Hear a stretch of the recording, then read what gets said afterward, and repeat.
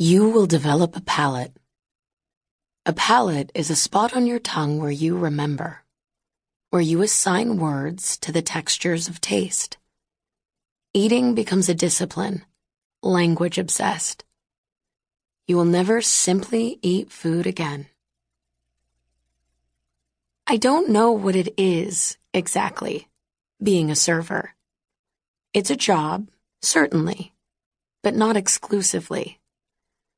There's a transparency to it, an occupation stripped of the usual ambitions. One doesn't move up or down. One waits. You are a waiter. It is fast money. Loose, slippery bills that inflate and disappear over the course of an evening. It can be a means to those with concrete ends and unwavering vision. I grasped most of that easily enough when I was hired at the restaurant at 22. Some of it was a draw. The money, the sense of safety that came from having a place to wait. What I didn't see was that the time had severe brackets around it. Within those brackets, nothing else existed.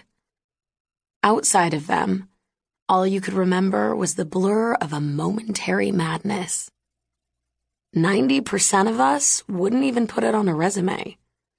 We might mention it as a tossed-off reference to our moral rigor, a badge of a certain kind of misery, like enduring earthquakes or spending time in the army. It was so finite. I came here in a car like everybody else, in a car filled with shit I thought meant something, and shortly thereafter tossed on the street. DVDs, soon to be irrelevant, a box of digital and film cameras for a still latent photography talent, a copy of On the Road that I couldn't finish, and a Swedish modern lamp from Walmart. It was a long, dark drive from a place so small you couldn't find it on a generous map. Does anyone come to New York clean? I'm afraid not. But crossing the Hudson, I thought of crossing Lethe, milky river of forgetting. I forgot that I had a mother who drove away before I could open my eyes, and a father who moved invisibly through the rooms of our house. I forgot the parade of people in my life as thin as mesh screens, who couldn't catch whatever it was I wanted to say to them. And I forgot how I drove down dirt roads between desiccated fields, under an oppressive guard of stars, and felt nothing. Yes, I'd come to escape. But from what? The twin pillars of football and church? The low, faded homes on childless cul-de-sacs? Mornings of the Gazette and boxed donuts? The sedated, sentimental middle of it? It didn't matter.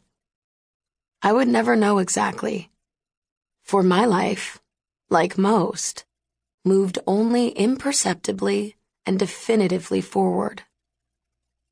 Let's say I was born in late June of 2006 when I came over the George Washington Bridge at 7 a.m. with the sun circulating and dawning, the sky full of sharp corners of light, before the exhaust rose, before the heat gridlocked in, windows unrolled, radio turned up to some impossibly hopeful pop song.